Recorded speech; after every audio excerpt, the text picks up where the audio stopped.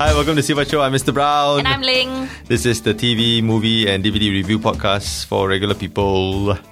And today we are reviewing... Awake. Iron Man and Doomsday. Doomsday. I get all the fun movies.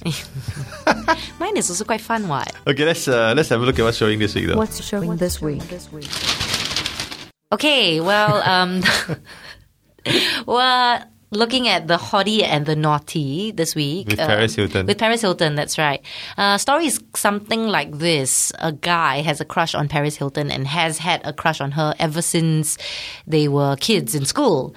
And then 20 years later, she's this hot babe, as she was 20 years before.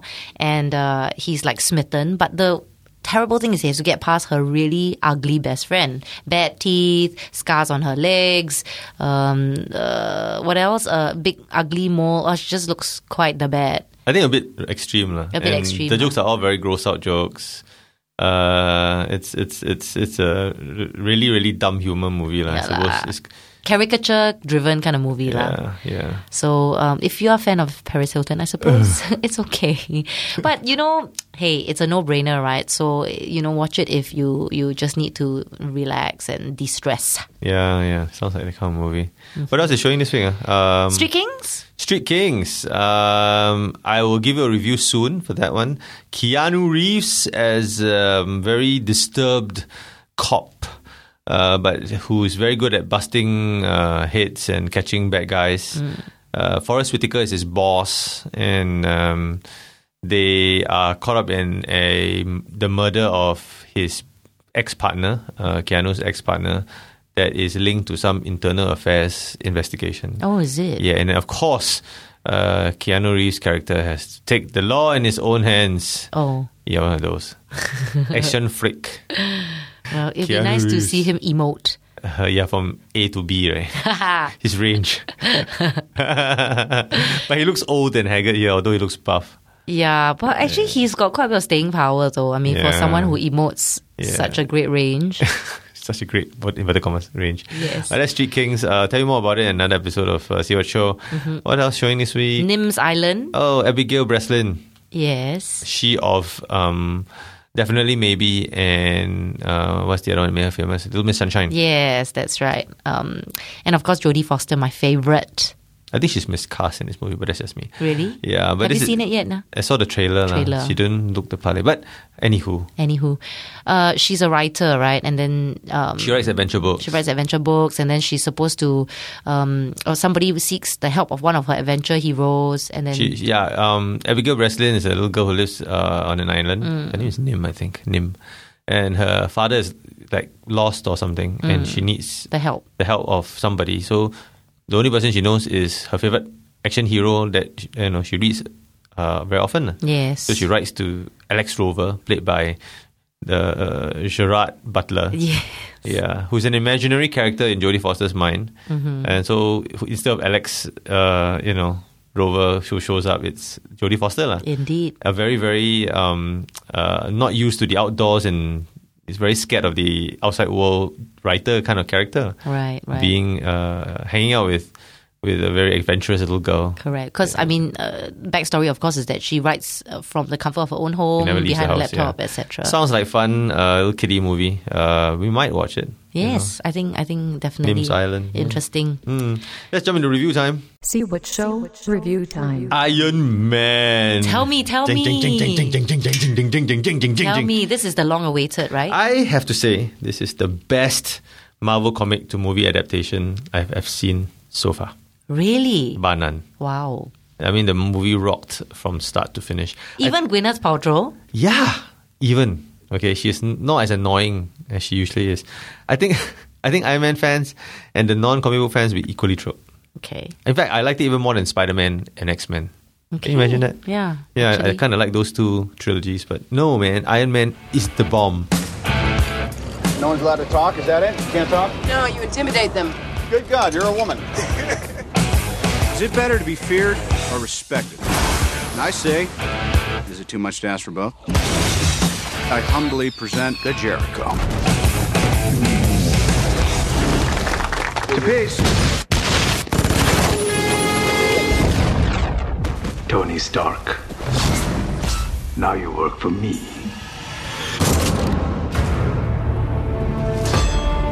What are you building, Stark?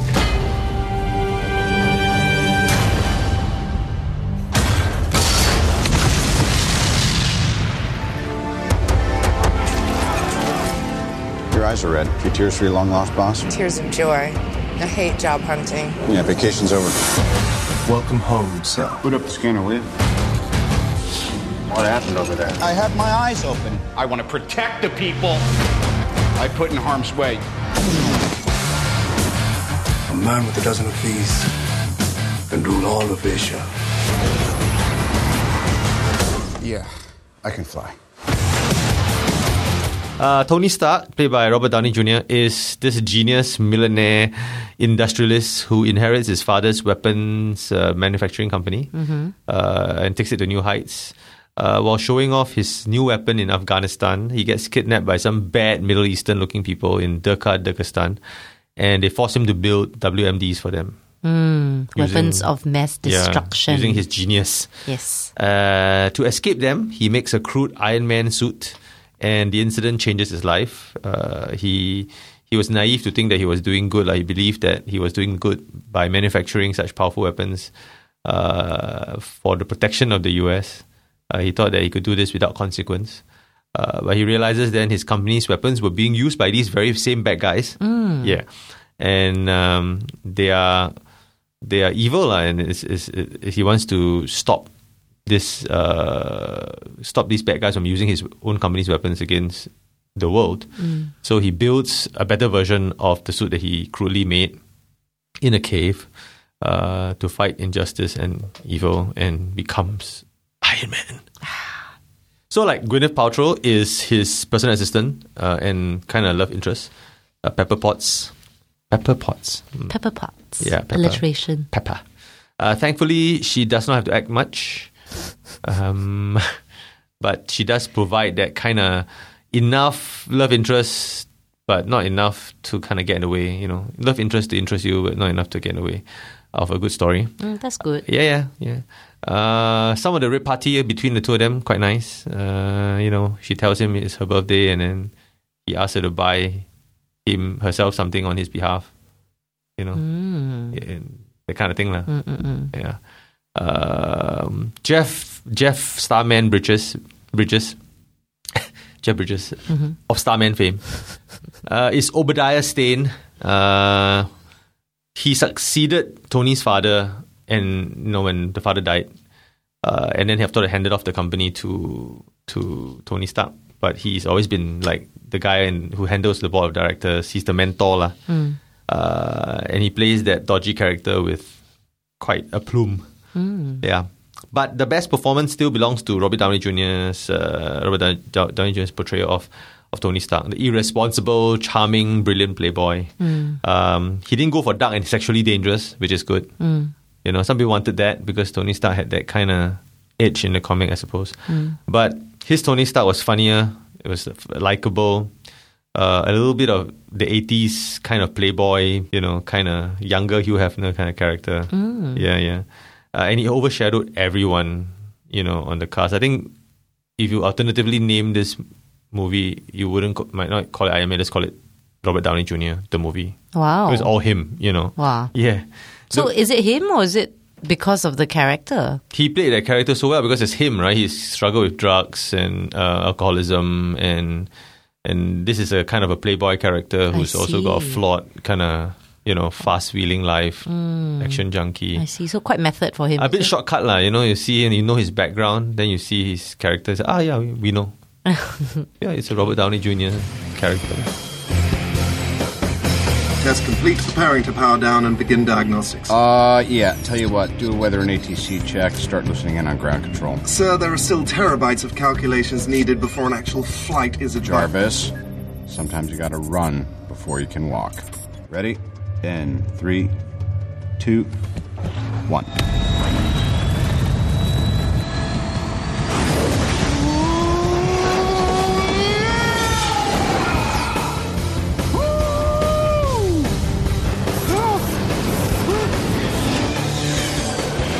The movie is not entirely faithful to the comic book. For example, the original takes place in Vietnam, not Afghanistan. But they updated it, you know. They The had to references. they're not fun.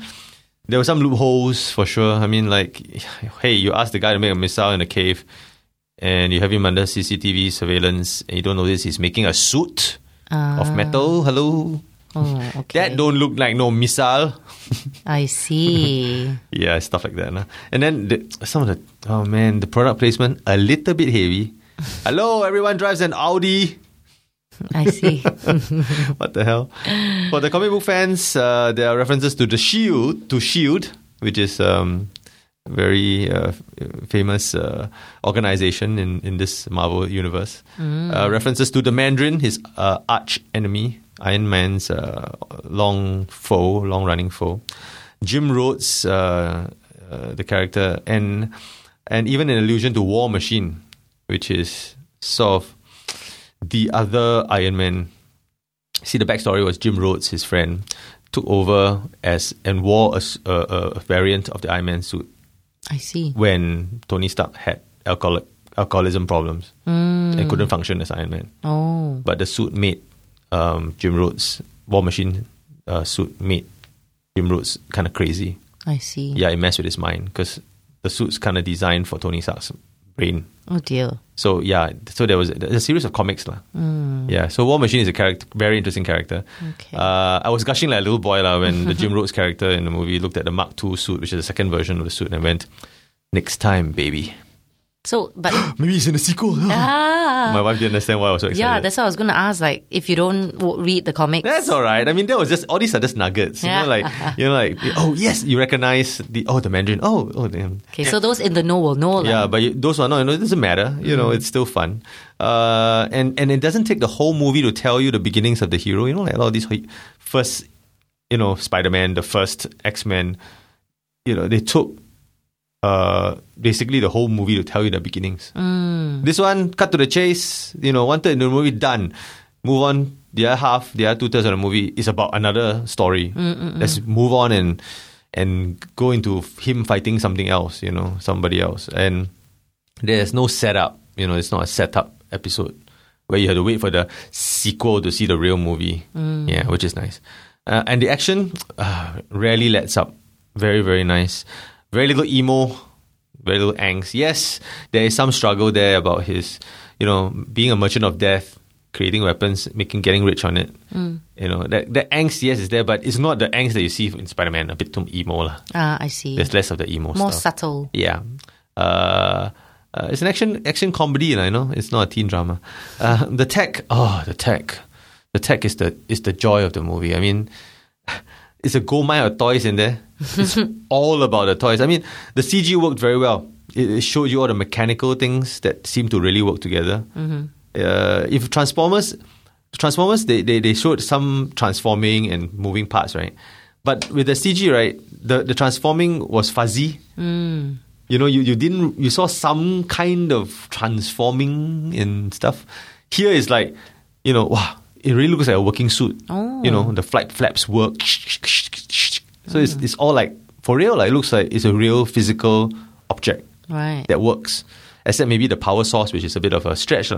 Small little battery pack he has. But beyond that, the whole thing, you see hydraulics and you see stuff moving. Yeah, that looks like a suit, a real thing. Every mechanical detail is shown with loving detail, And you walk away thinking, yeah, cool. And do stay to the end. Credits, there's a surprise cameo.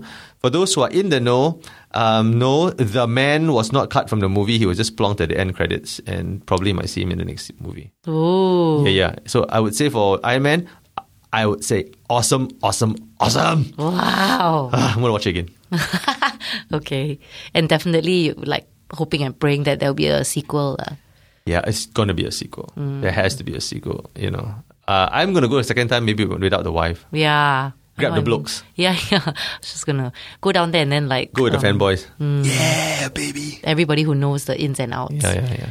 Okay, cool. What do you watch this time? Awake. This movie has an interesting premise. It actually started with white text on black, which gives statistics on how many people go through general anesthesia in a year. of course, to have surgery done on them, and how many of them actually sleep through it. Yeah. But then there is also a worrying enough proportion who find themselves not drugged out and not completely asleep, in other words. Yeah. Which means that they can hear the conversation. They can't really sort of be blissfully asleep while the operation is being done on them. And so a young capitalist investment firm chief, Clay Beresford, is just one of these guys who goes through an experience like this. And Hayden Christensen plays this guy, 22-year-old financial genius, suffers from what they call anesthetic awareness. Oh, that's creepy, man. As he undergoes a heart transplant. Imagine the pain and the trauma. So anyway, his character is more or less fleshed out within the first 10 minutes of the movie. Basically that he's an overprotected son. He has a heart problem, has to live up to his late father's legacy as this self-made businessman, wants to be free from his father's shadow and of course his mother's hold, right? At the beginning it seems like he's a bit of a mummy's boy, right? But most importantly, he wants to be with Jessica Alba's character, Sam. Oh, Jessica Alba. Yes. Oh, yeah. Who is his mother's personal assistant and drop-dead gorgeous beauty all at once. Wow. Presumably his mother objects when she finally finds out. I want you to take a good look around you, Clay. You're creating jobs, you're saving companies. You own half of this city. Help. I have the Hey.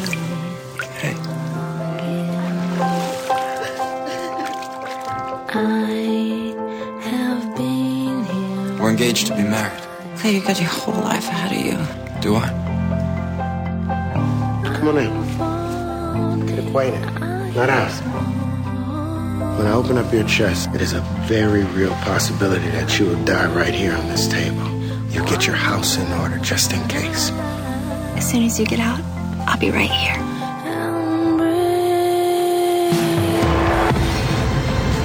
Go ahead and count back from 10 for me, will you? 10, 9, 8, 7. Is it good to go? Sleeping like a baby. What? Am I supposed to be asleep right now? Everyone ready to get started here? I can still hear you. Ready as I'll ever be. Wait, something's wrong. Am I supposed to be able to still hear you? What's the matter? I don't know if I can do this. Do not get paranoid. Just inject the heart. In an hour, he'll be dead, and we'll be rich. Wait. What? No one knows. He'll be toes up on the slab downstairs. Oh my God. They're trying to kill me. This happened. This is just my imagination, that's all. What the hell's going on in here? Everything's fine. You shouldn't be in here. Don't trust him. He's lying to you. I'm not risking your life on some second-rate doctor. He's my friend, Mother. I trust him. Scalpel? I am so sorry. You're not gonna die. It's got the stuff of a thriller. Okay, for instance, when Clay lays on the operating table and his eyes are closed but he's still awake, he uncovers a plot to kill him. He never suspected before. Right? Wow. So visually, there's not much to see of his struggle because you imagine he's the main character, but he's supposed to be drugged out and he's not, right? So you can see his eyes moving a lot, is it? No, actually you can't. He's actually very still. But So you know he knows. Because there's a voiceover. Oh. Which is growing more and more desperate, right? He's trying to stop the surgeon and the nurses from continuing the surgery. Poor guy. Whole show is just acting lying there. Not entirely, Okay, right. because to escalate the tension, right, Clay actually wills himself to get up and do something, okay? Oh, wow. So he actually has this out-of-body experience, okay? So you see the spirit of Clay getting up, pleading with the people around him for help, revisiting his past to discover how he ended up in the middle of this evil scheme, but he's actually quite powerless. So it's actually quite drama, okay? But this movie would be very good if there was more thought, I think, given to proper characterization, okay?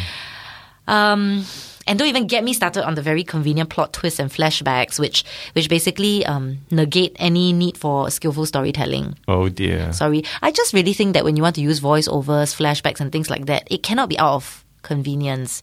I'm sure that there is a reason that, we can attribute to it. Oh, of course, what? Because, he has to kind of search his memory and things like that. But still, it requires a bit of sophistication. And I hate it when the dialogue is amateurish and people get away with it because, they can just rely on the flashback and the voiceovers to explain everything. Okay?